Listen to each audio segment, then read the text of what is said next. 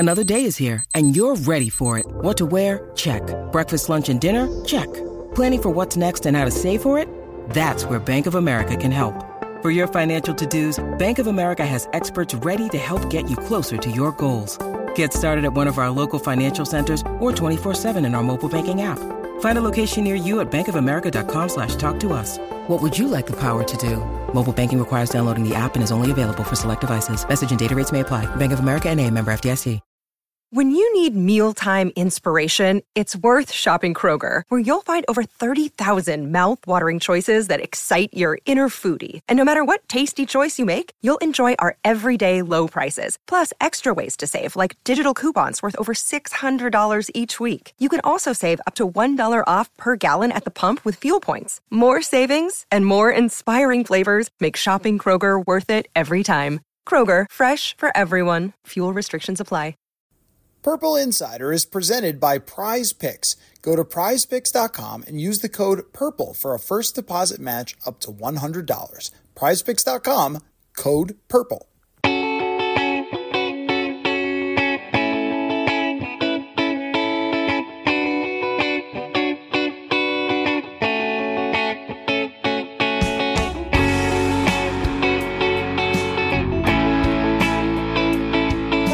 Welcome to another episode of Purple Insider. Matthew Collar here, and joining us, a extremely special guest returning to the show for the 1,475th time, ESPN's Courtney Cronin. What is going on, Courtney? How are you? I'm good. It's the 1,469th time. I don't know how you could have possibly gotten that wrong.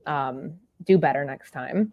But no, I'm great. It's third week of January. Nothing has popped off other than the Bears hiring an offensive coordinator this week. So that took up, bulk of my week. But it's been nice to sit back, get ready for championship weekend, watch some really good football. Divisional round did not disappoint. And, get ready for what's going to be a pretty wild offseason once again in Chicago. How are you?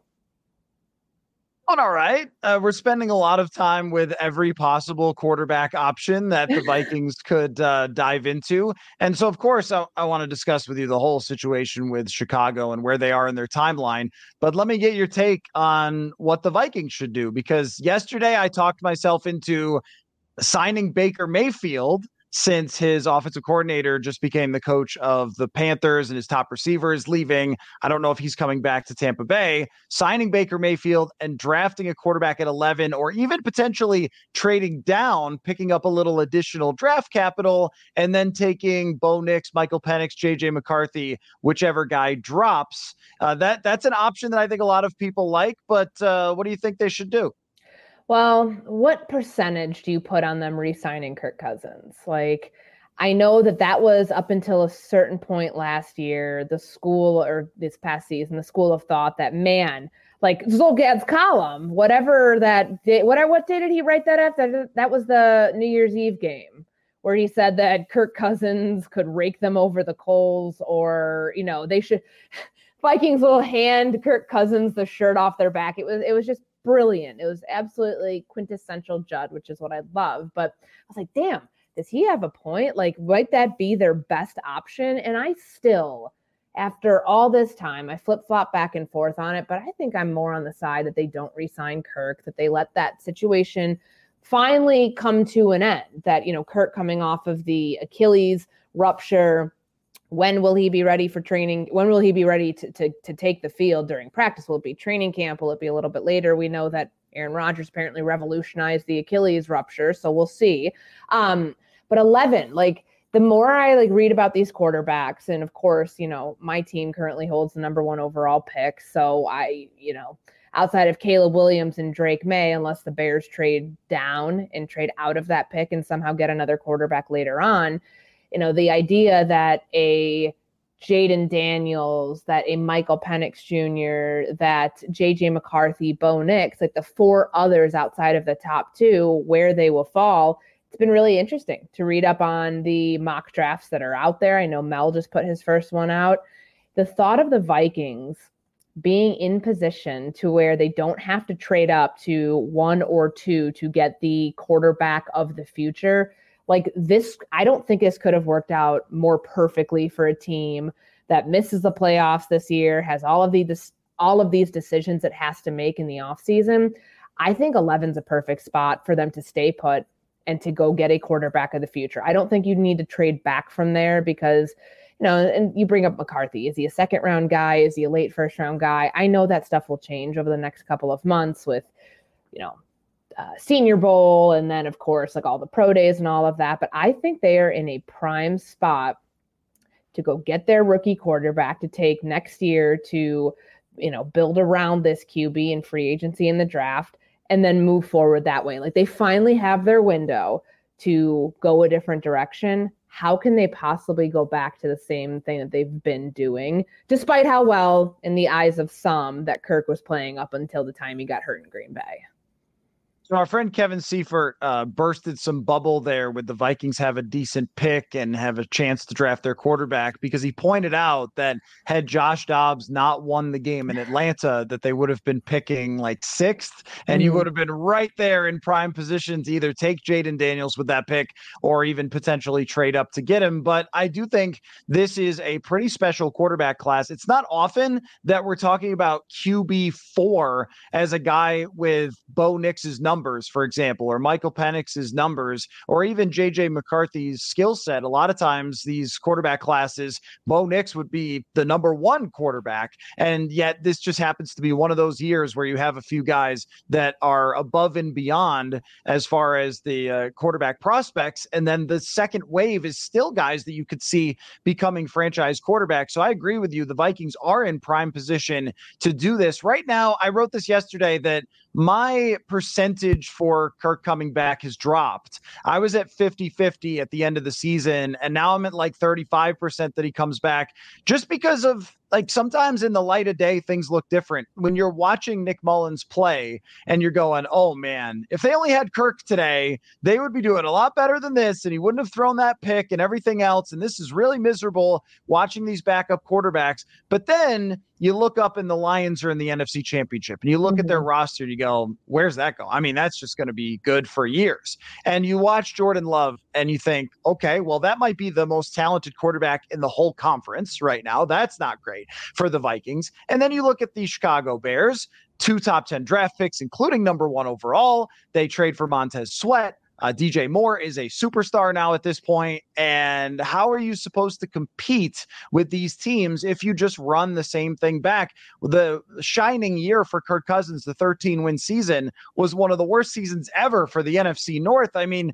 the Vikings clinched that division, I think, faster than anyone ever had clinched a division because the teams were really struggling. So, it's that things have changed, I think, very quickly. And it sort of reminds me of you go out someplace with your friends and you come up with all these ideas and everything else. And then you go to bed and you wake up in the morning going, well, I'm not doing any of that. Oh, that's crazy. That's the same thing, I think, with bringing back Kirk. And the other point is just, I don't think it's good for Kirk to come back. I don't think it makes sense to come back on a roster that needs so much work. What would the contract even be? He's 35 years old. He's going to be 36 in August. How many more years coming off no matter if he ends up I guarantee at some point this offseason, we're going to see him throwing, kind of going the Rodgers route. Hey, look, I'm on schedule. Like my Achilles is fine. He did not have the Dr. Neil Alatrosh speed bridge surgery. He had his, I believe, in Minnesota. So differences in the rehab, differences in how he's going to be able to get back on the field. But I guarantee at some point we're going to see a video of him working out and be like, oh, maybe he'll be ready sooner rather than later. Does that accelerate other teams or the Vikings and be like, okay, look, like we can, we saw where he left off last season. Can we get that version out of him coming off of injury? The answer is unknown because the guy has never been freaking injured before. Like he has had the healthiest of careers up until this point. So it's a big gamble. And I don't know if you want to take a gamble on something like that when this is finally their window. How many years did you and I cover these teams?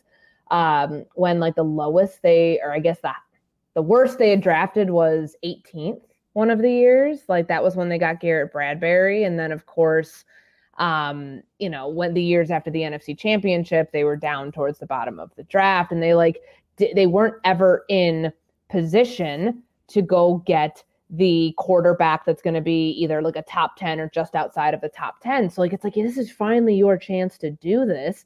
You can't squander it by thinking of, okay, well, kind of holding on to the past in a lot of ways with what Kirk Cousins has done for this franchise. But also, if you look at it in totality, and this is Kwesi Adolfo-Mensah's first really big test as a general manager to see, the type of draft class he can put. And I think he's put together some good ones so far. But like when you have a quarterback involved, it's a completely different ballgame, because I think that honestly either like solidifies you or starts the clock ticking on your tenure about how much longer you're going to have to be making the call, which is the same thing with Ryan Poles, like general manager in Chicago. Like, this quarterback decision will define your tenure and how long it's going to be in Chicago, or if it doesn't go well, you're probably out of a job. Same thing I think can be said about Kwesi. And if they don't get this right, what does that mean for where they stand in the NFC North? When you mentioned it, Green Bay is only getting better. I mean,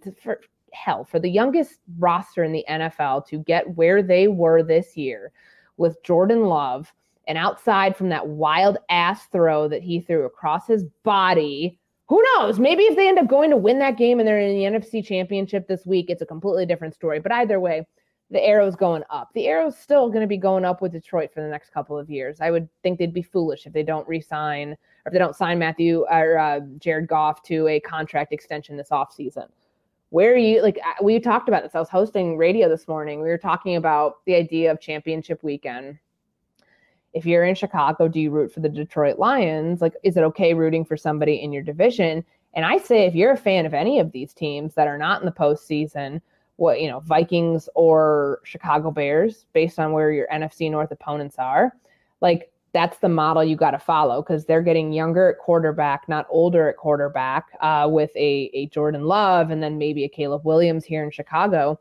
That I think Minnesota's got to follow suit on that and not just try to run this thing back because it's the comfortable thing to do. Because financially, how many years have they been going at this trying to get out from under that contract and not feel they have to be locked in? Oh man, salary cap issues, got to extend them, got to lower the cap hit.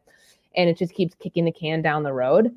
Like, the can's stagnant now. I don't think that they need to do that. If they truly feel like this is the end of their partnership with Kirk, it can be okay to move on at this point.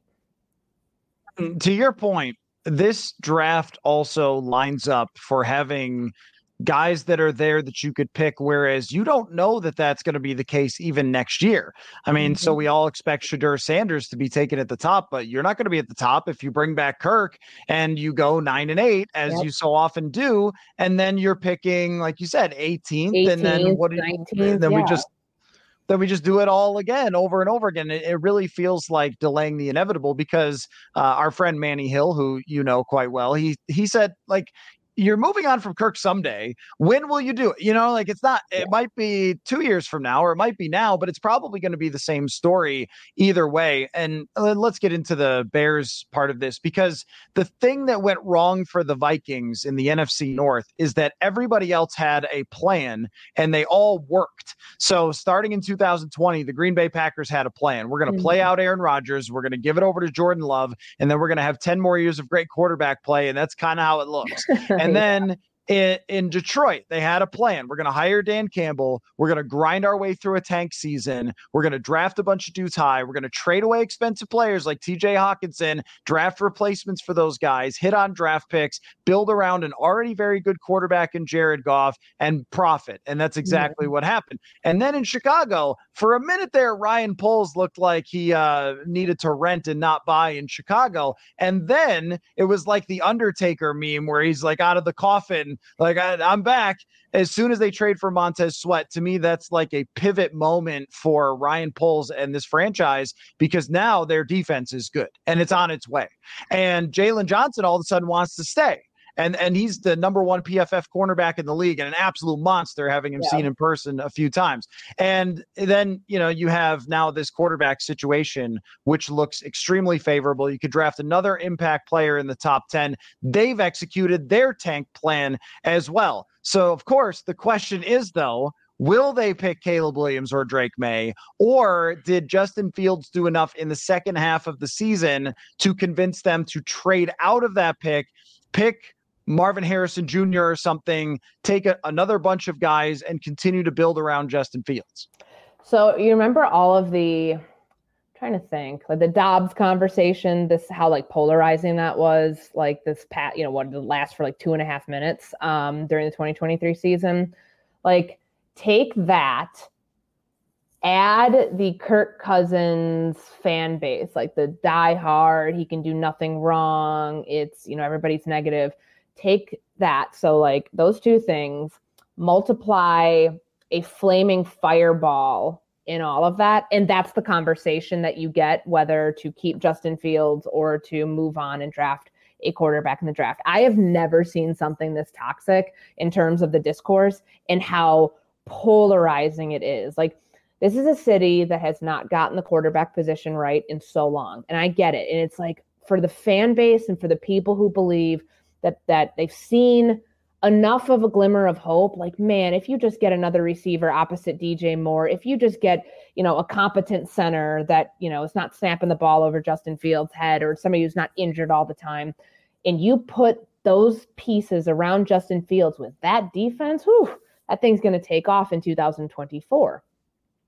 Justin Fields has never finished higher than 15th in total QBR. And there's so many other factors that come into play that when you talk to people outside of the organization, that's why like so many front office people make it sound like this is a not even a question, like that if you have a 38 career start sample size and you don't know whether Justin's your guy, like with like, a shred of, a doubt, then you already have your answer. And that's why it's so difficult here, because, and I don't envy polls and having to make this decision.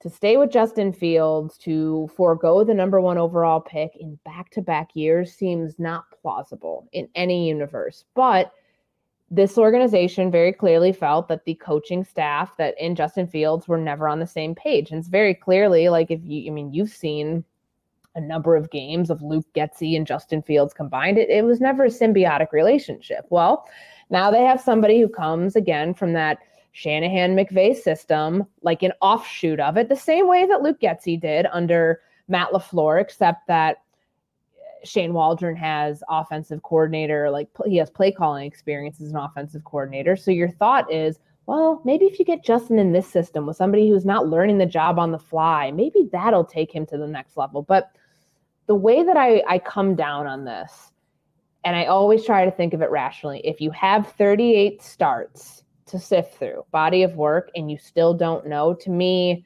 you're hedging too much on the, well, what if we do this? What if we do this? Well, what if it doesn't pan out? What if it doesn't pan out? What if all of the guesswork that you put into this doesn't pan out?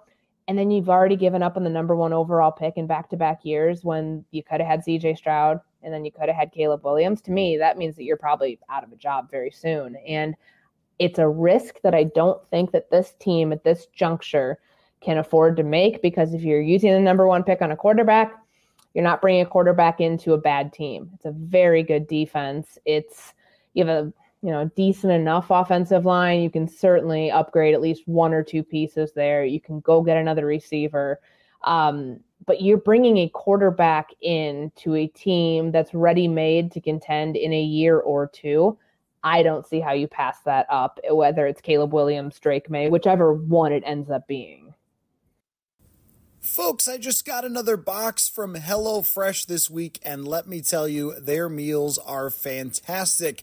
You get farm-fresh, pre-portioned ingredients and seasonal recipes delivered right to your doorstep. Skip trips to the grocery store and count on HelloFresh to make home cooking easy, fun, and affordable. That's why it is America's #1 meal kit. The coolest part is how many options you have. There's something for everyone. Dig into their biggest menu yet with over 45 dinner options to choose from weekly, and even more market add-on items that suit any type of lifestyle. Personally, I got some of their awesome rice bowls and these egg and cheese breakfast snacks that heat up in just 2 minutes. They're great. Whether your resolution this year is to save money, eat better, or just stress less, HelloFresh is here to help you do all of that. Say hello to the most delicious year yet with fresh ingredients and chef-crafted recipes at a price that you will like, again, delivered right to your door. The wife and I are always on the go and love how quick and easy HelloFresh is for us. Go to HelloFresh.com/PurpleInsiderFree and use the code PurpleInsiderFree for a free breakfast for life. One breakfast item per box while the subscription is active. That's free breakfast for life at HelloFresh.com/PurpleInsiderFree with the code PurpleInsiderFree. HelloFresh, America's #1 meal kit.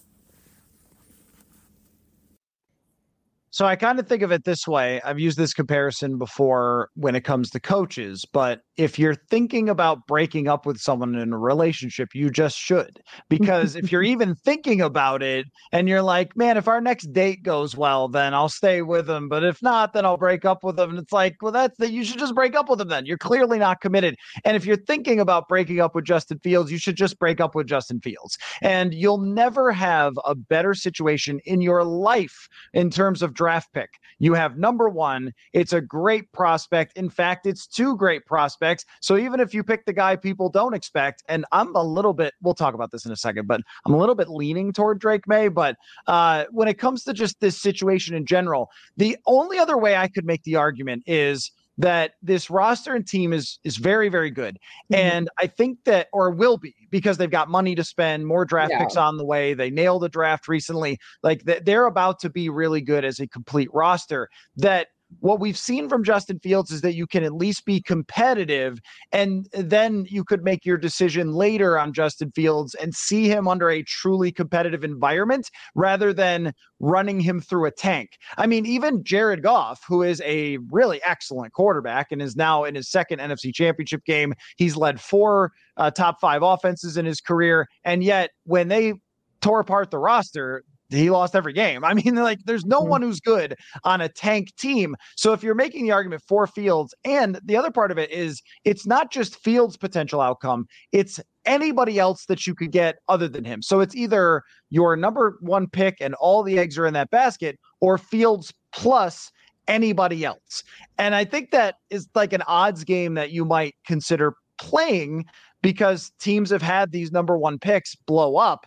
And, you know, Zach Wilson is ruining a franchise, and Baker Mayfield, when he was in Cleveland, ruins a franchise. And it's like, if you pick the wrong guy, you are absolutely fired. It's all over. Whereas with Justin Fields next year, you probably win 9 to 10 games, and then you could make a decision at the end of that. That's the only way I could frame it that works. That still doesn't work for me, though. Like, no, because I get there. Logistically, all right, let's play that one out, because I go through these literally every single day, and like, it's the matrix of these. I mean, if we had a pie chart for all of these, like, I would mess up the math so bad, because there's so many different, it's not like 3 choices. There's like 15 that you could realistically make. If you stay with him next year, you're picking up the 5th-year option. There's no way that you're going to pass on the number 1 overall pick and just roll with Fields in 2024.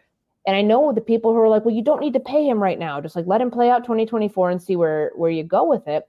There's no way that they would pick up his 5th-year option and, like, you know, have him play out 2024. And then if it goes poorly, they're like, whatever, we'll move on. Like, jobs are gone at that point, and you're probably starting over with an entire new staff. Like, I know what was said at the press conference about Matt Eberflus, and they like the direction that things are going in. Like, the fact is that coach and that coaching staff has won 10 games in 2 years. You cannot see this thing through another year if they have another bad season. But does 9-8 really get you further to the ultimate goal of taking the North and never giving it back? That's what Ryan Poles said when he was first hired.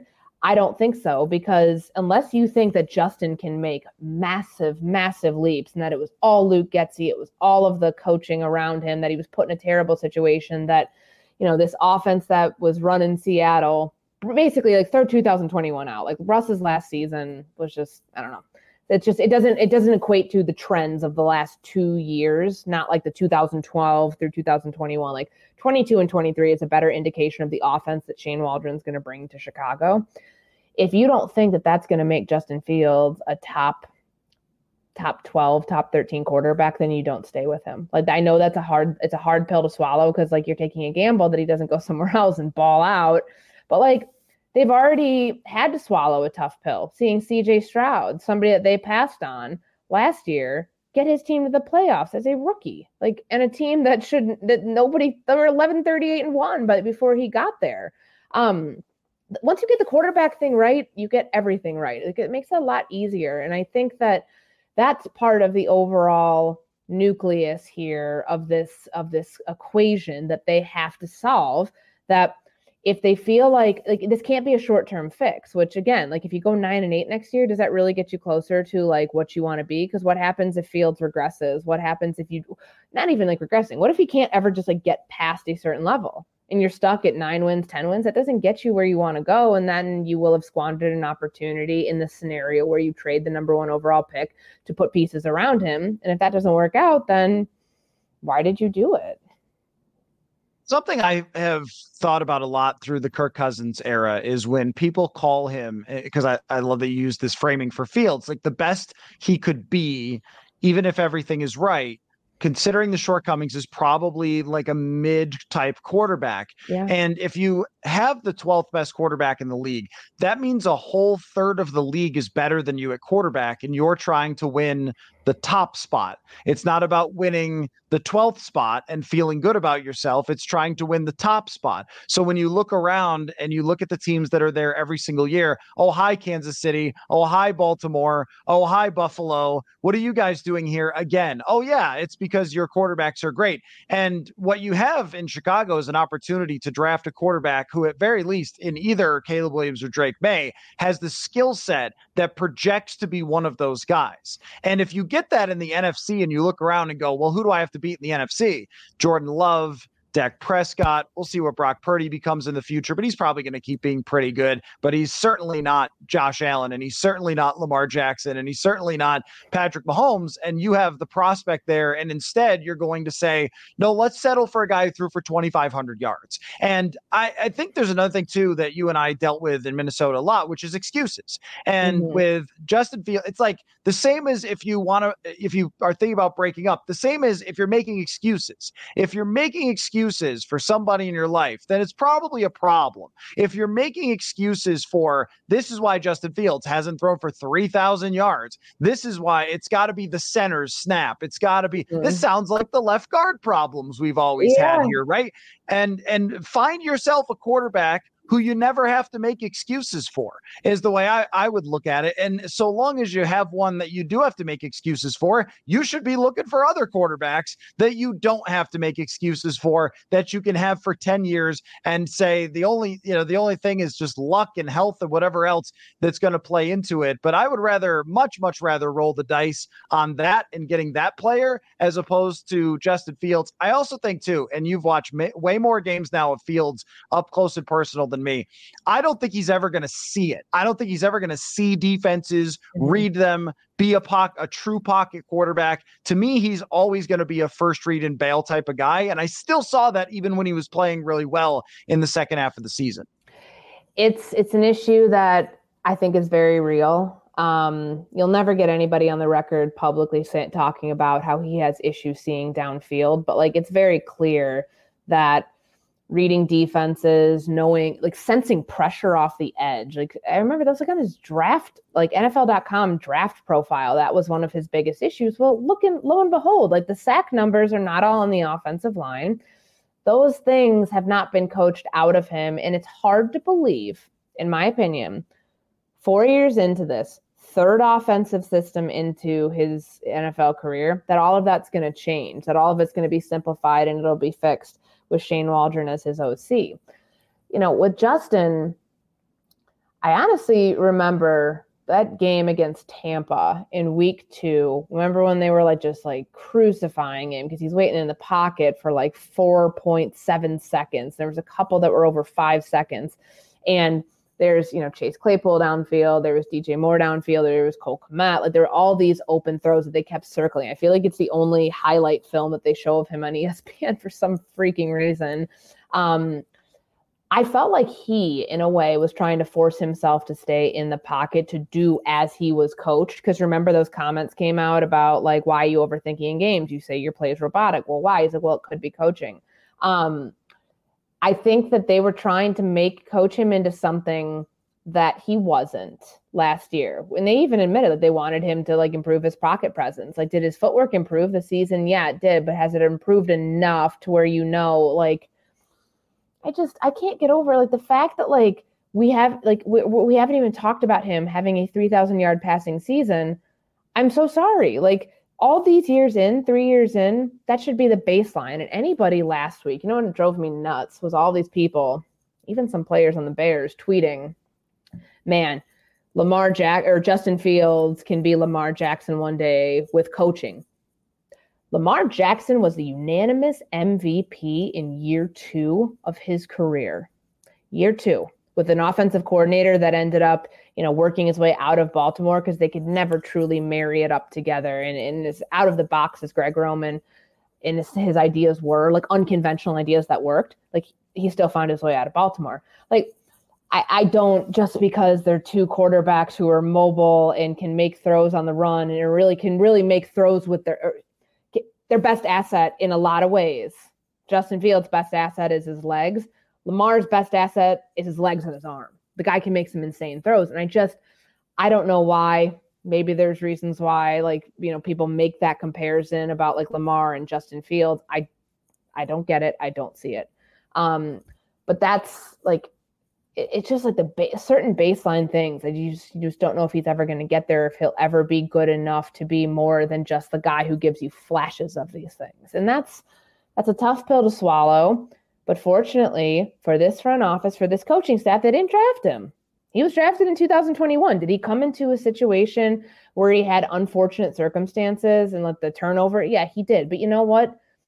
That's, again, the excuse-o-matic. Like, how many times in Minnesota when we were covering like Kirk under Zimmer, oh man, the offensive line, they really got to fix the offensive line. They got to get him another receiver. They got to get him a pass blocking tight end, or they got to get him what else? Like, I mean, once they get him Justin Jefferson, everything will be great. Like, they got to do all these things. Like, no, like a move tight end. I remember that was like the hot one back in like 2018. Man, they'll go get Trey Burton, put him next to Kyle Rudolph. This offense will take off. Yeah, right. A lot of the same excuses have been made about Justin Fields. Well, if you get him more than DJ Moore, Darnell Mooney was a 1,000-yard receiver 2 years ago. Did he forget how to play football? No. Like, a lot of that, I think, has to do with the quarterback himself. And I don't know that those things are going to be magically fixed by putting more pieces, as we like to say, kind of a like lazy cliche way of doing it. But I don't know if that gets fixed by doing that for Justin Fields. Something I think about with Justin Fields is the Vikings' half-hearted attempt to trade up to get Justin Fields. God, I'll never forget that, man. Back in 2021, never forget that. Yes.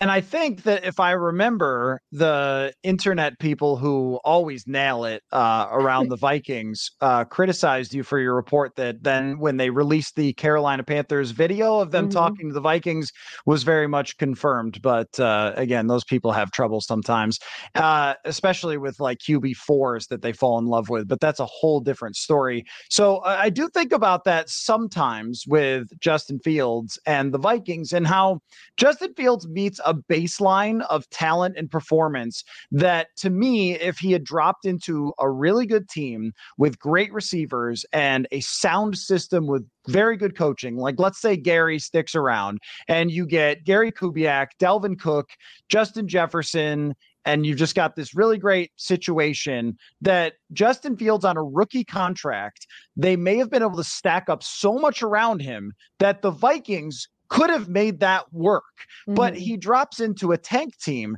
and then now is about to get expensive when they really need him. So they will not be able to do everything that they want to do with the roster. And it doesn't make a whole lot of sense. So sometimes these circumstances could play into it. Even with someone like Jalen Hurts, is it wildly different between Jalen Hurts and Justin Fields? Probably not. That's actually a better comparison than Lamar. Lamar is an all-time great NFL player. Please stop. Like, let's not even talk about that. But with Jalen Hurts, when the roster wasn't so good, he was just okay. And then this year when it fell off or AJ Brown got hurt, he wasn't as good because there are some shortcomings to his game, which leads me to this. Who would they trade Justin Fields to, for how much, and how afraid are they that he's going to be great somewhere else? So have you heard within the last 24 hours since Raheem Morris got hired by Atlanta, like apparently like he loves Justin Fields. That's the rumor that's out there.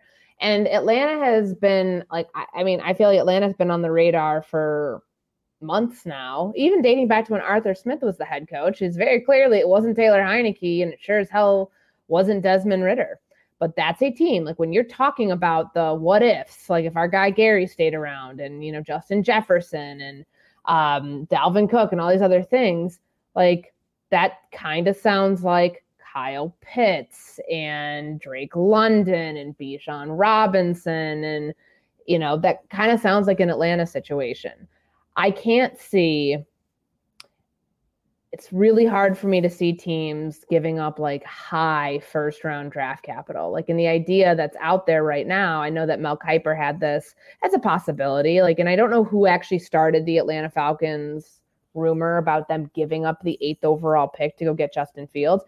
If that happens, even if you're like, man, because I've said this all week after Shane Waldron was hired, because the number one question you get is someone on the beat from like radio interviews and podcasts are, well, does this tell you who they're going to go with at quarterback? No, it doesn't, because I think this system, this quarterback-friendly, Shanahan-y, McVay system, they interviewed 4 candidates who had coached under Sean McVay. Like very clearly they wanted an offense that can suit a number of different skill sets. And when you've worked with, and again, it is hard to tell, like unless we knew he was the OC and the play caller for 3 years in Seattle, the work with Jared Goff in Los Angeles, like, where did Sean McVay stop? Where did Shane Waldron start? Like those are always hard things to tell. But like Jared Goff had 2 of his best seasons statistically, one of those being the Super Bowl year, with Shane Waldron as the pass game coordinator. So like when you think of it that way, it's like, all right,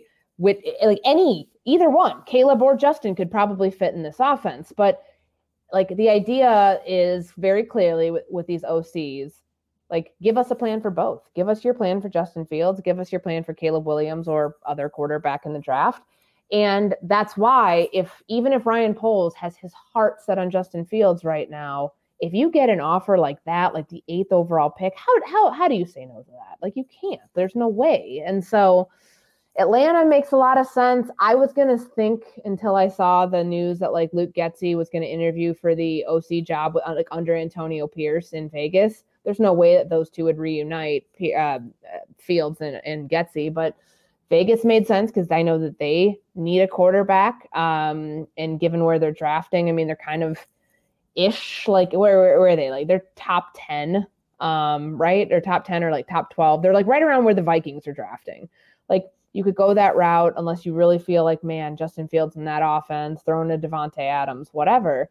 Like, but there aren't that many teams that make a ton of sense or teams that are going to give up the draft capital it takes to go get him. And maybe those teams actually have more leverage than Chicago at this point because everybody's looking at it saying, all right, they may just hold on to Fields. To drive the price to where they want it to, why would you give up a pick if you know that the Bears want to trade out of this, that they should, like, you're going to try to lowball them, not try to, like, give them the farm to go get a player who's unproven 38 games in.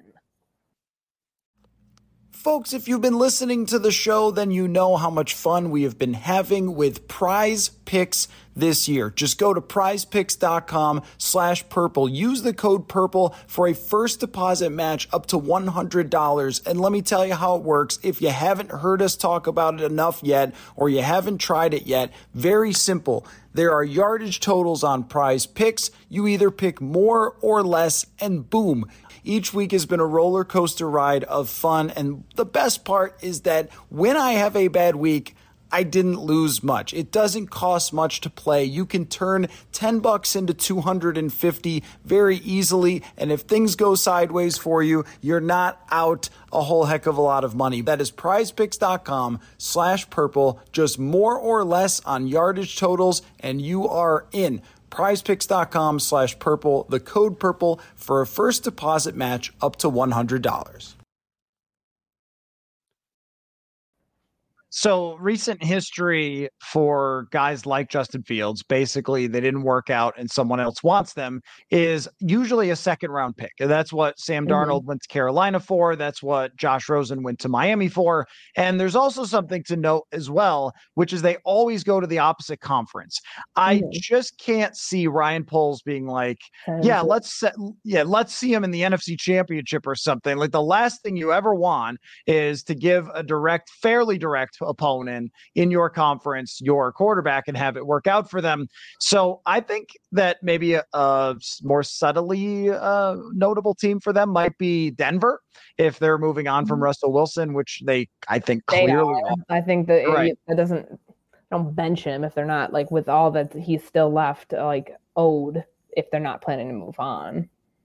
There's not a lot of AFC teams, but Tennessee might be another one if they're not sold on Will Levis. They did invest a ton in Will Levis, an early second-round draft pick. And also they might just look at it as, let's throw as many things at that quarterback position as possible. Let's just bring in Fields with a second-round pick, have him compete with Levis, have him compete with Malik Willis, and see if somebody becomes a good quarterback. It's actually not a terrible strategy for Tennessee that's not in a position where they're going to win right away anyway. So there will be options there, I think, for the Bears to do it. Now, am I a silly goose for liking, as of this moment, Drake May ever so slightly more than Caleb Williams? No, I don't think so, because, like, the more we learn about Caleb Williams, and yes, I know 2022 when he wins the Heisman, 41 touchdowns, 5 interceptions, like, the guy was incredible. Did those numbers drop a little bit this year? Yeah, by like 10 passing touchdowns, but he still had 11 rushing touchdowns. Like, there's,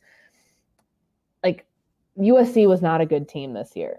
It's very clearly with the bowl game that they were playing in. And, you know, he, of his 5 interceptions, he threw 3 1/2 against Notre Dame. It was not a great scheme, and not a great game plan in terms of offensively what they were doing. And I think that was a very tough defense, because I believe, if I'm correct here, based on, like, seeing Patrick Mahomes, the DC at Notre Dame was once with the Bengals and schemed against, like, whatever the game was that, like, Patrick Mahomes, like, had one of, like, it's a playoff game a couple of years ago. Like, it wasn't Lou Anarumo, but it was somebody else. And so, like, that's part of it. Like, as to why he struggled there. Anyways, I don't think that the idea, like, I hate the generational talent label. I hate that that's always lumped onto quarterbacks, because it feels like every draft class has one of those. And if the gap, like, just from, like, guys that I've talked to in the league, scouts who, like, have seen both of them, it doesn't feel like the gap is as, like, wide as we're, like, making it out to be publicly. Like, oh my God, Caleb Williams, can't miss prospect. Like, you should be fired if you don't take him. I think with any of these quarterbacks, especially this year's class compared to last year's class, it raises an eyebrow if you think that, if you're not set at the position, you think passing on that's the right option. But Drake May doesn't get enough credit for how good he is as a prospect and what he projects to be, because there's just so much noise around Caleb Williams, because I just don't know that, like, it's a dead set, oh my God, the Bears are doing, like, it's not, unlike in previous years when, like, they could, you knew in 21 they were all trying to save their jobs, so they, like, right, bye Trubisky, like, and then they go and, like, trade up to get Justin Fields. It doesn't feel like as obvious of what they're going to do from the outside, which then, like, leads to the intrigue on Caleb Williams and, like, okay, is he really as good as we think he is? And of course, what you saw when they go 8-5, and how, what's his name, like, quarterback, like, their backup quarterback, the guy who threw for 6 touchdowns, he had, like, some, like, super quarterbacky name, like Mike Morris, I don't know, something quarterbacky. Like, it was cool. Like, if you want to use the word quarterback, you use it for the guy's name. But no, it's like, okay, well, then is he a product of the system? This other guy who played, like, 1 game, not even, like, comes in and throws for 6 touchdowns against Louisville in the bowl game. What does that say about Caleb Williams? I don't know. The rhetoric around it is interesting, and it's only going to continue to get more, just going to get louder over the next couple of months. But I say all that to say, I don't think you're a silly goose or crazy for any stretch for thinking that Drake May can all of a sudden, like, move over where Caleb Williams is expected on a lot of people's top of their draft board. I don't know if it'll be as, I mean, last year, what got CJ Stroud was the S2 cognition test. Like, that's why Carolina, because their crazy ass owner is like so, dead set on like having and meddling in every, football affair, that he put so much stock into that. And that's why it was like, oh, this is Bryce Young. Like, Bryce Young's the number one quarterback off the board. I don't know if it'll be like as clear cut, because Drake May had a very, very good college career. Just didn't have like the exact same numbers. And you're also playing in the Pac-12, which I think you have to factor in here. Not saying that the ACC is the end all be all, but again, like those things factor into why Caleb Williams has been as productive as he's been. Miller Moss was the guy. Miller Moss. What would I call him? Yes. Like Mike Miller? Like, I knew it was like something Miller. Like, it's a football guy name, Miller Moss. Like, shout out to 3-point specialist Mike Miller for his appearance on this podcast. He was one of my favorites to pick up in video games. Put him in the corner, have him shoot a bunch of threes. Let's do this. So I just think Drake May is huge, and I think that matters when it comes to, like we were talking about, seeing things downfield. Being 6'3", 220 pounds, having an incredible ability to throw the football that it does remind you of someone like CJ Stroud or even Joe Burrow, but a bigger arm even than Joe Burrow. But accuracy is still going to kill in the NFL, and he's a playmaker too. It's not like he's not a playmaker just because Caleb Williams is more of one. So I lean a little tiny bit that way, and also I like Drake May's personality a little bit better than Caleb Williams. And that's only my distant perception. That's not reporting or anything else. Why don't we end on a little pie chart action here? Oh God. I don't have any pen. I don't have a pen with me. I should have prepared. You got, your phone calculator. Yeah. Okay. But if you put me on the spot on this stuff, like, fine, we'll do a pie chart. If the math doesn't math, that's your fault, because I was unprepared. If the math doesn't add up, then we tweet the clip and we let everyone make fun of you. So here's the question. This won't be a super hard one. The year is 2025. Okay.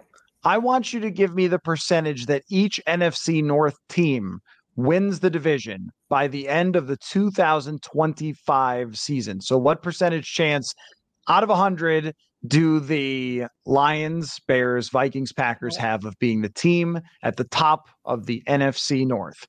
And I'll give you some music to let you think. Do do do do do do do do do do do do do. It's a pie chart. Do do do do do. You can. I gotta write it down somewhere. Like, I'm just gonna open a Word doc. Just keep singing. Do do do do do. How long will it take? It takes a while. There's only 100% to work with. It's tough, and you are making me nervous. There's only 4 teams. Okay. Just give me 2 seconds, and then I will give you an answer. All right. It's time. We need this is so hard. I got to make sure I add it up correctly. You always do this. You always expect my math skills to all of a sudden be so much better than they are. Fine. Here's my answers. You ready? Okay. All right. Don't get upset. You stress me out with this because I'm so bad at math, and you know this, and I didn't bring paper, and it's hard for me to visualize. Isn't this on you though? I mean, you had to know. It's like preparation for a game. Like, you've got to know the defenses. You've got to prep for, what podcast is coming on. I know your tendencies. You're always going to ask me to do a pie chart. I don't know why I didn't think of it. It's my fault. Okay. Anyways, so I tried not to make the math too confusing because, as we know, it's tough. I put the Green Bay Packers as a 35% chance to win the NFC North by 2025. So 2025 season, the winner of the NFC North, they have the highest percentage chance. So I'm writing Green Bay there. Jordan Love, where he's at in his career, he will be 5 seasons in. Then you'd like to imagine that at some point, and to their credit for the amount of work that they got done with guys like Dontavian Wicks and Tucker Kraft and, Jaden Reed and all of these other names, at receiver, they really did get a lot of work out of names that, you'd Aaron Rodgers apparently said that there was something wrong with all these guys. Well, they made it work, and I think Matt LaFleur as a play caller can do that. Like, he can work around a lot of things. Of course, Aaron Jones won't be on the team, I wouldn't think, by that point. Lock, reload at quarterback, and then we'll see what happens with their defense. Maybe their defense doesn't play that soft zone coverage and doesn't like put them in a really tough spot. But I think that Green Bay, like, they were the 7th seed this year. They shouldn't have been there, yet Jordan Love had one of the best second halves of the season of any quarterback. So I will put them at 35%. First teams off the list. Okay. I mean, I like it. I think that when you have your franchise quarterback and a lot of players who will be on rookie contracts, yes, because that's the other route. Like, you can have the rookie quarterback contract, or you can have an expensive quarterback with all rookie contracts around him, which is what Detroit has. And that's what they're hoping to emulate. And they'll probably also clear some cap space by then with some of these guys that they signed during the Rodgers era to huge deals. Yeah, I mean, right now he's the most talented quarterback in the conference. Or is it in the? Yeah, it might be in the whole conference, depending on what happens in Chicago. So sure. that's a big deal. All right, so who's next? So then next, I'm making sure my math is right on this. Next is Detroit. I think you talk about quarterbacks on, they're Matthews. I'm going to get it right at one of these points. I'm going to not call him Matthew Stafford. I've done this like 20 times. And it's like, can you just like not confuse the two quarterbacks who swap spots with each other just once in your life?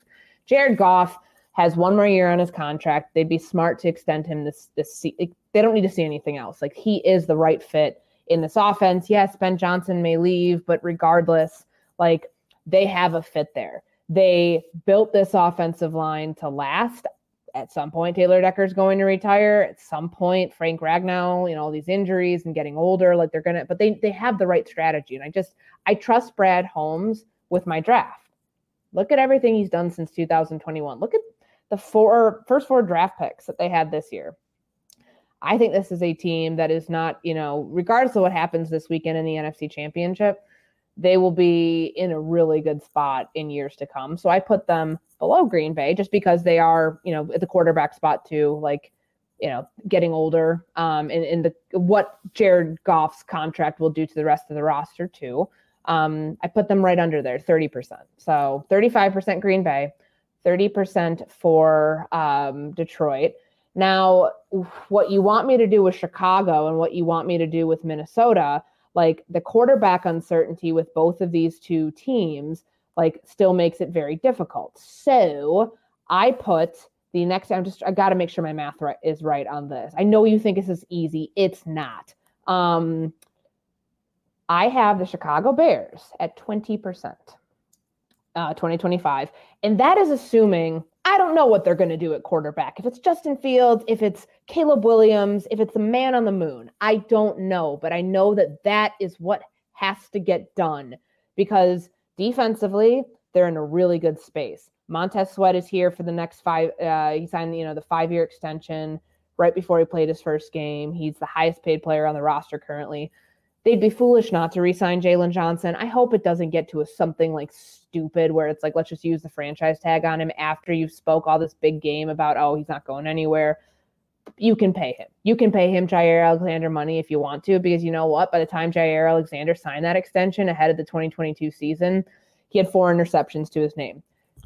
Jalen Johnson had 4 this year alone. Yeah, 2 of them came against the Raiders, whatever. He did his part. That defense is only going to get better because you've got young players on the back end too, whether it's Tyreek Stevenson, Jaquan Brisker. They really like Terrell Smith. They're 2 linebackers that they got for the price of 1, more or less. And I'm not saying anything bad about Roquan Smith. I thought he was a terrific player, but they just couldn't come to an agreement. That defense, add another pass rusher in there, get a disruptive 3 technique. Like, quarterback wise, that should be somebody you plug in there who can succeed. So I have them at 20%. So that would lead my remaining 15% to the Minnesota Vikings. And a lot of that is because, thank you so much for making me feel good about my math skills right now, because you know what? That adds up to 100%. I think the Vikings are at a period of transition, or about on the cusp of one. And I know that we haven't even talked about what the hell is going to happen with Justin Jefferson this offseason, and whether, what the contract's going to be. Does he want to stay there? What quarterback does he want to play with? I think the Bills finally come in due to where They've pushed this competitive rebuild through as far as they can. It's time to start over at quarterback, and rebuilds don't just snap. You can't just snap your fingers and make it happen. I think Brian Flores' defense was unbelievable this year, from 24th to 11th in DVOA in one season. How much longer does he stay there? Where do they, they're getting older up front. I mean, Danielle Hunter is a free agent after this year. It's going to take some time to rebuild on both sides of the ball. And until I know what they're doing at quarterback, I think that that's probably the safest answer to give you as far as the rest of my percentages that I can use on my pie chart. So does that satisfy you? I know you froze on the video, but I'm hoping that you're still there listening to me, because those are my answers. I will give you the percentages one more time, just so you can make sure that my math's correct. It is 35%, 35% Green Bay, 30% Detroit, 20% Chicago Bears, and then 15% Minnesota. I'm sorry if I froze on the video. Hopefully you could still hear me. I hear you, and I see you now. Oh, okay, good. So I think this is an excellent pie chart. I think this is one of your best. It took a little bit of time. It did, but what? Greatness takes time. I know that you know this. Greatness takes time. Right. I mean, the Sistine Chapel was not painted by Michelangelo in 4 days. It definitely takes time. So this is very similar as far as the artistry of the pie chart. Very similar. But no, I actually think this is, I don't know how much I would even change for that, because if I wanted to be bold, I might say, give me the highest odds for Chicago because they have the most cap space. They will take a quarterback who could be the best of anybody, but that also could be completely wrong if the guy ends up not turning out. Or if they end up staying with Justin Fields. Right, exactly. So that makes it more uncertainty. And I do think that the Vikings are fighting the biggest uphill battle here of any of these teams, because you mentioned Detroit. That's probably their window is from right now until 2025, 2026. Goff will get older, more expensive, although I'm sure they'll push a bunch of money. They will go full Rams and push a bunch of money down the road and everything, as they should in their Super Bowl window. And that's kind of the hack that you have, so they can pry the window open longer than you would expect when their team gets expensive, and Green Bay should be right there as well. And from Jordan Love, I know that there's a lot of coping going on with Vikings fans, but what you saw was real. He, in the second half of the season, best quarterback probably in the NFL for the second half of the season. And then the numbers support it fully. And then second most touchdown passes in the league, off balance throws, arm talent. You saw it all. There's no denying that. So I don't know if I would change a thing about this pie chart. And I also would not change a thing about this podcast. It has been wonderful to get back together with you again. I know for sure when the next time we'll be talking is the NFL Combine in Indianapolis. We always get together and do a show there. So I can't wait to do that. And I am excited to follow along with your coverage and whatever small spats you might get into with Chicago Bears fans over the quarterback decision. So let me just ask you before we go, I've held back. I definitely have, but of my feuds that I have willingly stepped in to correct people, which do you get more enjoyment out of, me with Vikings fans or me going at Bears fans? I honestly think you've taken it to a new level with Bears fans, because also now that Twitter allows you to write even more characters, sometimes you will just go to town. Sometimes it's not just a snarky response. Sometimes it's an essay about somebody going after you. And I open it up every time where it says show more. I'm like, oh yeah, show more. Let's see the whole thing. Let's see this whole thing. But I would just say that if somebody's going to come at you, they best not miss, because it is not a good scene when they go after you, just as it wasn't here for many who tried. But I really appreciate you, of course, as you know, and I'm super happy every time I see you on Around the Horn or whatever else you get up and whatever you're doing on television. So always thrilled for you there, and can't wait to hang at the Combine. So thanks for doing this. I talked to Draft Scout a couple days ago. She's busy right now. You know how she gets in January when she's trying to go to East West Shrine game and go to the Senior Bowl. She never has time for me, but she did say that she is very much looking forward to this off season and coming back here because she's got some things to say. It is quite a year for that, for all of us. So, all right. Thanks for doing this, and we'll see you soon. I have a couple of special guests with me. One of them, you guys know, Solomon Wilcots, a former Minnesota Viking and Cincinnati Bengal, also NFL broadcaster as well, and a podcaster these days as well, does a little bit of everything. And also, Sally, you always bring interesting guests with you. Sometimes it's doctors to talk about different procedures and treatments and so forth. But this time you have brought a friend of yours, a former football player, Gabe, who is technically a patient ambassador for the Macy procedure on his knees, which we're going to talk about a little later. But Gabe is also a ball player, so he is going to talk football with us as well. So welcome, Solomon. Also, Gabe, great to have you on the show. Are you ready to talk a little football with myself and Solomon Wilcots, Gabe? I sure am. Appreciate you having me. Absolutely. Solomon, I want to get started just with the matchups that we have coming up this weekend and the Detroit Lions being there. And I want to get your opinion on how they got there, because it was a long journey for the Detroit Lions and they've been through many, many difficult years. But I think that Vikings fans are dealing with a little bit of coping watching Jordan Love and then watching the Detroit Lions. And it looks to me like this NFC North is not going anywhere. And how strong in your mind is this Detroit Lions team now? And it looks to me like they're going to be here to stay for quite some time. Yeah. And Matt, you probably remember one of the big conversations, and I'm going to go back to say the 2021 draft, which I thought was a pivotal year for the Detroit Lions, as this last year's draft in 2023. They've, Brad Holmes done a wonderful job of kind of hitting it out of the park. And some of it was very fortuitous because a lot of people in Cincinnati wanted desperately for the Bengals to take Penei Sewell with that 5th overall pick. And there are a lot of people who said, no, Jamar Chase. And we knew Jamar Chase was going to be this great player. He played with Justin Jefferson at LSU. We remember what those two were like.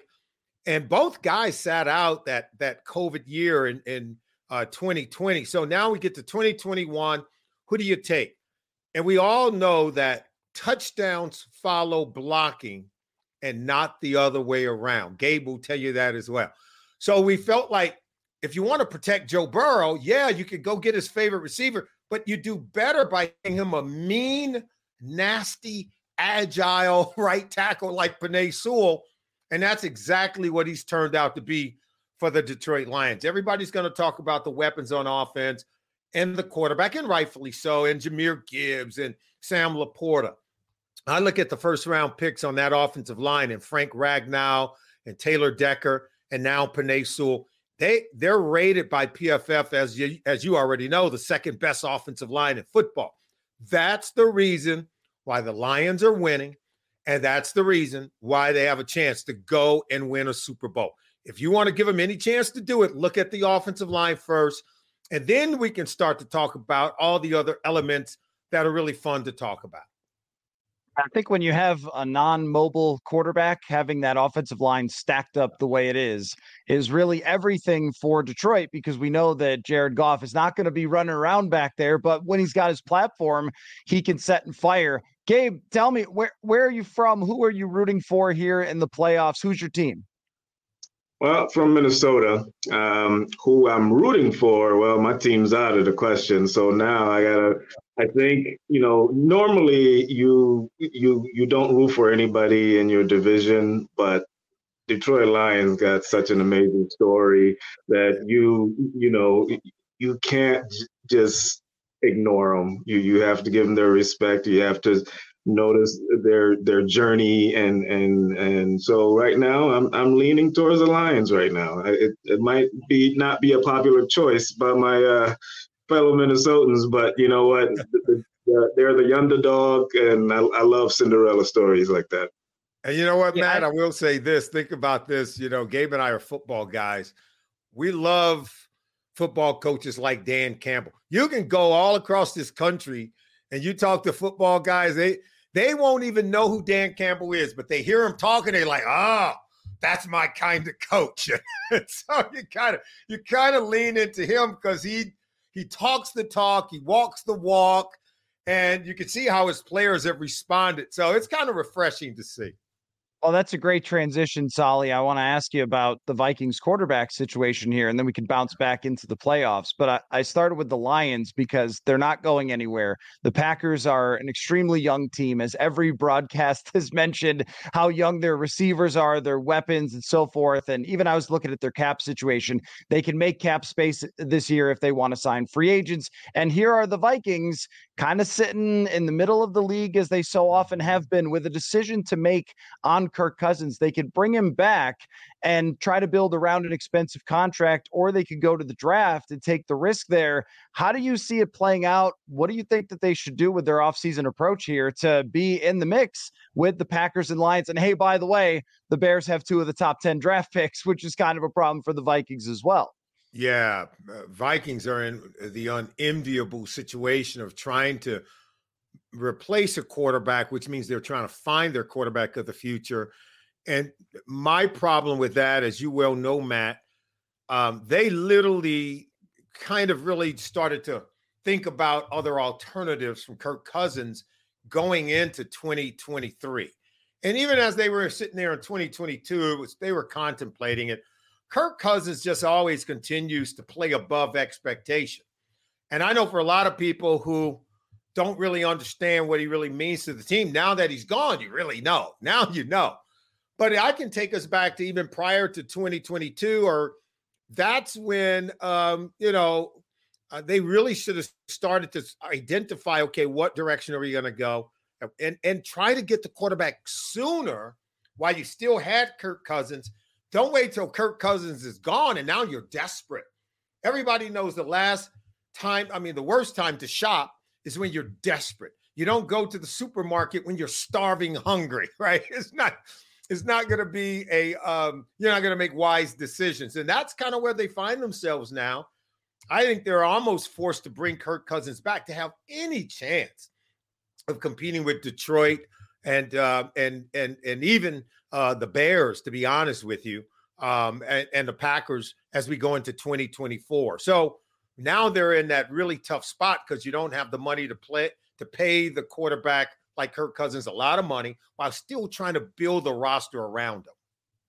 And that remains the problem, Solomon, is that year after year they've tried that, and we've gotten to the point of definition of insanity, doing the same thing over and over again. And, you mentioned the word compete. That's interesting to me because that comes up a lot here.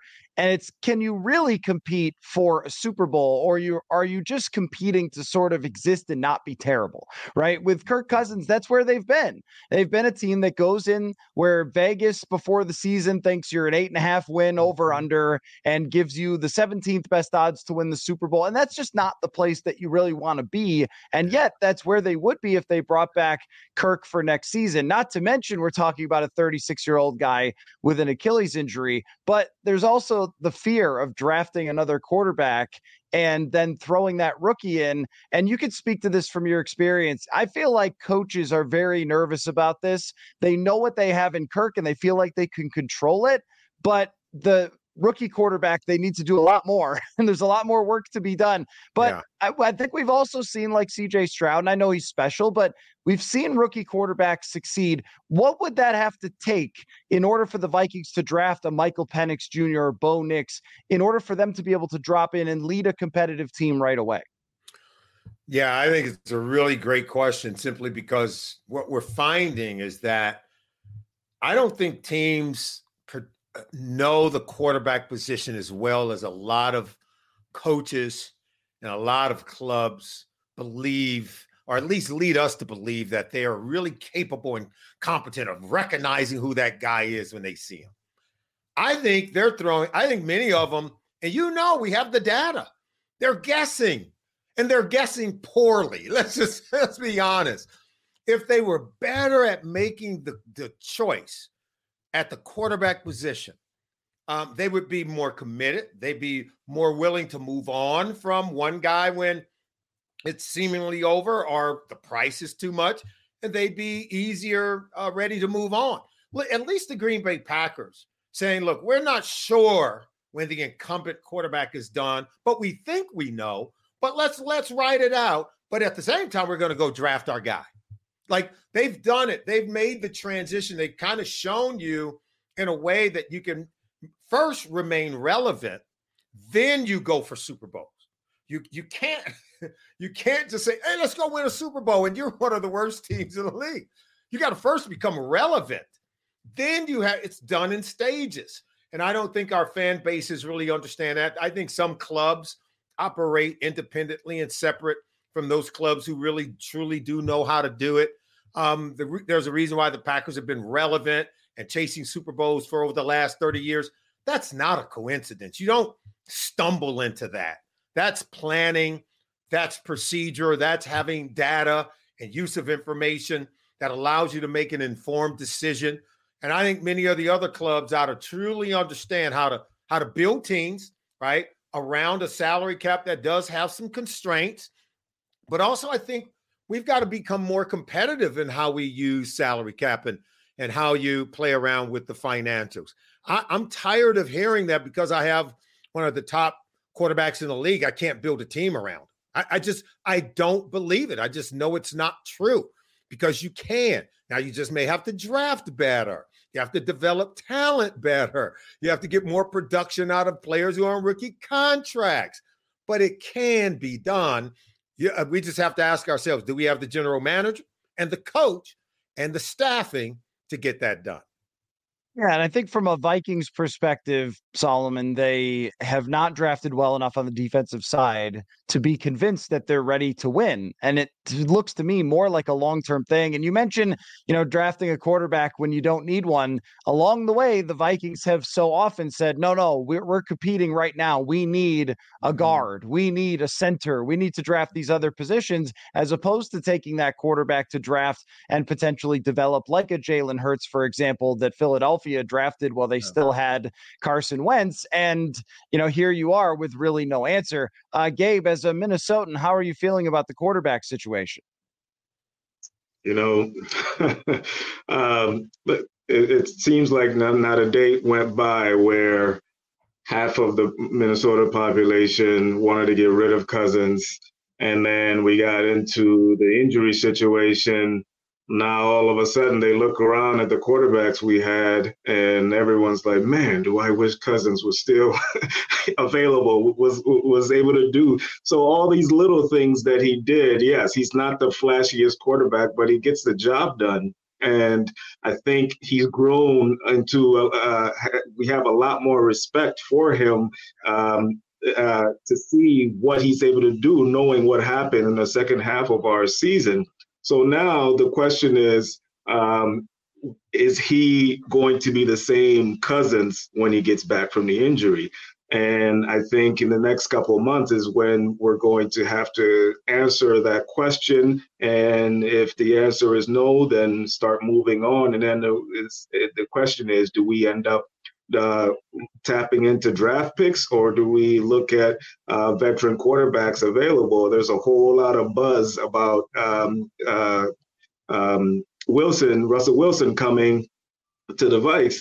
And, the question with that is that going to make us any better? We're still going to have money problems going that route, as the guy's worth quite a bit of money in his contract. So there's a whole lot of variables that falls into it. And hopefully we will make the right decision. I was very confident that Gabe knew ball, Solomon. I knew that when we brought him on, that he was going to know ball, right? That is a great breakdown. Let me get to the other parts of the playoffs here with you, Solomon. The San Francisco 49ers roster is just a behemoth, and people want to debate Brock Purdy. And of course, if you weren't a Brock Purdy believer, the other night probably strengthened your case a little bit, and then he led an awesome game-winning drive, and so it's a roller coaster of opinions with Brock Purdy. But as they go to play the Lions here, they are a massive favorite. I feel like they should be. And the way that Brock Purdy operates that offense, if they have Deebo Samuel healthy, I feel like from start to finish, this has been the best team in the NFL. But what do you see when you look at the way that Brock Purdy has succeeded and whether he can take this team to the Super Bowl? Look, I see him as a guy that at the end of the day, you have to say, and I know the questions are, well, he's surrounded by a lot of talent at the skill positions, including an offensive line, but you have Deebo Samuel, you have Christian McCaffrey, a Brandon Ayuk, a George Kittle. Those are some really good players around you. But listen, it didn't seem to work. While it did work well for Jimmy Garoppolo, I think it works better for Brock Purdy. Same talent around him. Purdy performs better, right?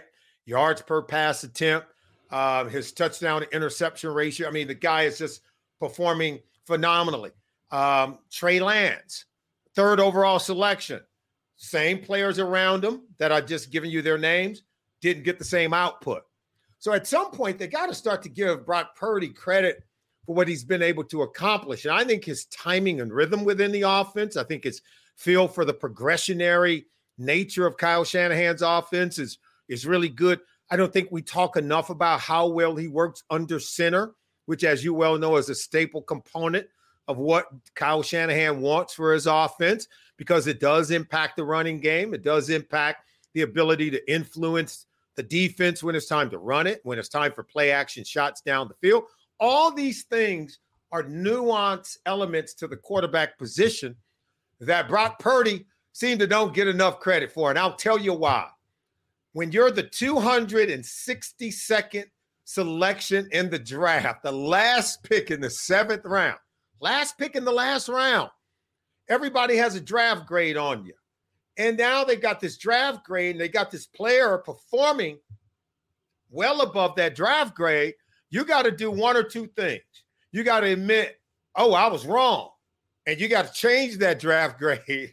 Or you stick to the draft grade and say, that's not who he really is. The slipper's going to come off at some point. He's going to fail sooner or later. Well, guess what? I played, Gabe played. We all fail at some point. Trust me. Tom Brady, I know Tom is the GOAT, but even he had a game or two where somebody said after a 6th-round pick, see, I told you. And that's what they did to Kurt Warner. That's what they did to a lot of players who Tony Romo still hasn't lived up to the dreams, right? Because he was an undrafted player. I think people have to understand that Brock Purdy's a good player. They were wrong about him in their draft assessment. He does fit well in Kyle Shanahan's offense, and he is not just the guy who's a co-pilot to all this great talent around him, that he is like the point guard, and he's dishing and dropping dimes and managing and operating. I don't care if you call him a manager or a game changer, because he's both. He's asked to be both and do both within the offense. And but I guess, he's just going to have to keep doing it game in, game out, year in, year out, for people to look at the draft grade and say that they were absolutely wrong about him. And I'm not really sure what the point of some of the criticisms are. I mean, I don't know. Is he as good as Josh Allen physically? No. Patrick Mahomes? No. But it shouldn't be a penalty to someone that they're in the right situation. And you know what? Had he gone to the worst team in the league, yeah, he probably wouldn't have been in this spot, and he would have been buried. And there's probably a lot of quarterbacks who are like him that could have succeeded in the right spot, but that doesn't mean he's not doing it. And what I really get frustrated by is when a quarterback throws to a wide open receiver, it's like, well, he was wide open. You had to make the right decision. You had to make the right check. You had to make the right read of the defense. You had to face whatever pressure that they were sending and then find the guy and throw an accurate pass to him. Like, it's not just handed to Brock Purdy. And even if it is, flags fly forever. He won't have to give back the ring if they win the Super Bowl. And like you said, I'm old enough to remember when certain analysts wanted Tom Brady traded to keep Matt Castle because he won there a little bit with the Patriots. On the other side, here's what I want to know from you, and then we'll get into Gabe's story a little bit more. So you played against some of the best in NFL history as a defensive back, which has to be super frustrating to play against the player of the caliber of Mahomes, and you did it in your era as well. What do you, when you watch through a defensive back's eyes of a quarterback who's capable of putting up MVP numbers in the playoffs, what do you see that someone like myself who didn't play at a high level of football or anything like that would not see about the greatest quarterback in our game? I think what we have to understand, and look, I can make the comparison. I played against Joe Montana in a Super Bowl. I played against Steve Young. I played against John Elway. and I played against Dan Marino. Now, if you can point to somebody who is much better than those guys, then so be it. But it's all at the same level, right? And these guys are so good that they can beat you even when you take things away from them. And that's what I see in Patrick Mahomes.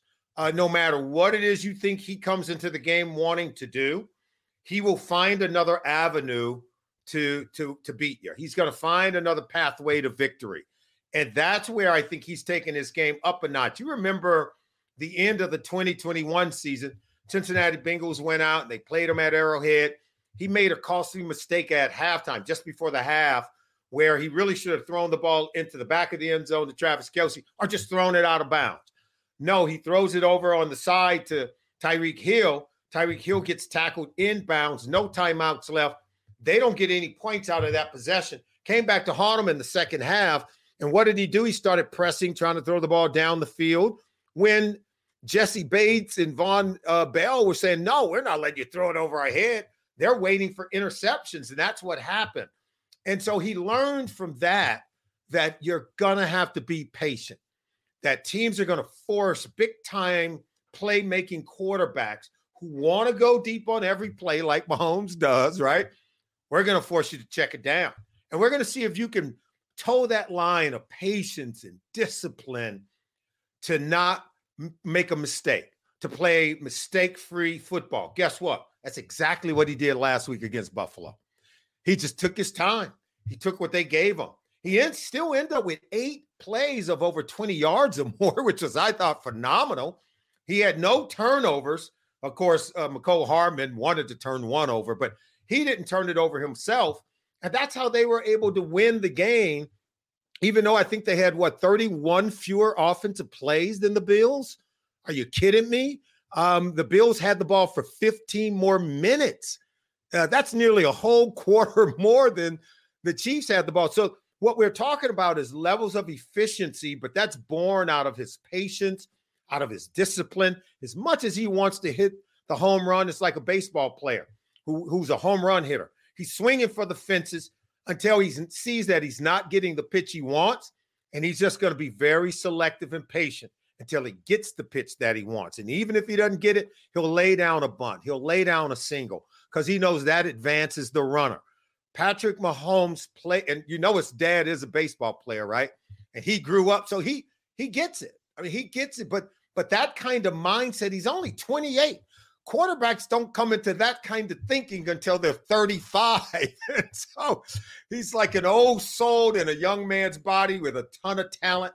And that's why I think this game played on Sunday in the AFC Championship game, this is about legacy between he and Lamar Jackson. It's about playing for your legacy and adding Super Bowl trophies to your war chest. He's playing the long game, and that's what makes him a great player. Yeah, Solomon, what I've really enjoyed about him and Lamar Jackson is watching themselves come into their own as complete quarterbacks, where it's, Mahomes and Jackson early in their career doing a lot of running around, making plays and so forth. But now when I watch even Lamar, it's running the offense in drop back situations, reading defenses, making anticipation throws, and then adding that other stuff. And the same thing with Mahomes, where he comes in, it's all deep down the field, crazy playmaking. Now that's only occasional, and he's just executing the offense, and both of them are completely unstoppable. Cannot wait for these games this weekend. So, but I want to get to Gabe's story. Gabe, you played football.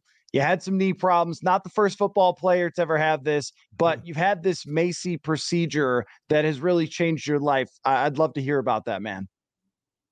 Yes, my journey it's pretty simple. I did everything to destroy my knees, being so active. And also I'm a former Twin Cities strongest man, and I'm a professional bodybuilder. So lots of squats, lots of jumping, lots of leg work in there. And, I axed everything out of my knees. And sure enough, I ended up experiencing some bone on bone with cartilage missing. And looking around, I wanted to have a procedure that was safe and didn't involve too many foreign parts in my body. And I didn't want a knee replacement. I was not a candidate for it, and I wanted to have the longevity of not needing a knee replacement down the line. So I heard about the Macy program, did some research, spoke to my doctor, and came to the conclusion that that would be the best fit for me. Being able to create cartilage using my own cells from my body is just mind blowing. That type of technology is out there. And so I got both of my knees done, not at the same time, within 8 months apart. And the not so fun part is the recovery portion. But I knew that once I went through that, there's going to be light at the end of the tunnel. Currently, I'm doing great. I'm feeling good. I'm able to get back to my activities that I love doing. I don't have to think if someone asked me to do something active, can my knees hold up? That thought process is not in my head anymore. And that's probably the most rewarding part of all of this. That's awesome. And you usually, Solly, usually you're the best athlete on a podcast like this, but I don't think that's the case here. Yeah, no, he's a strongman bodybuilder, highly competitive individual. And look, what we're talking about, if it works for Gabe and it works for a lot of other athletes, think about the weekend warriors that just want to get back to maybe their weekend activities, whether it's softball, whether it's golf, or whether it's skiing, or just your other hobbies, to be able to avoid knee replacement surgery or getting to that point where you're bone on bone. We know that comes with a lot of excruciating pain.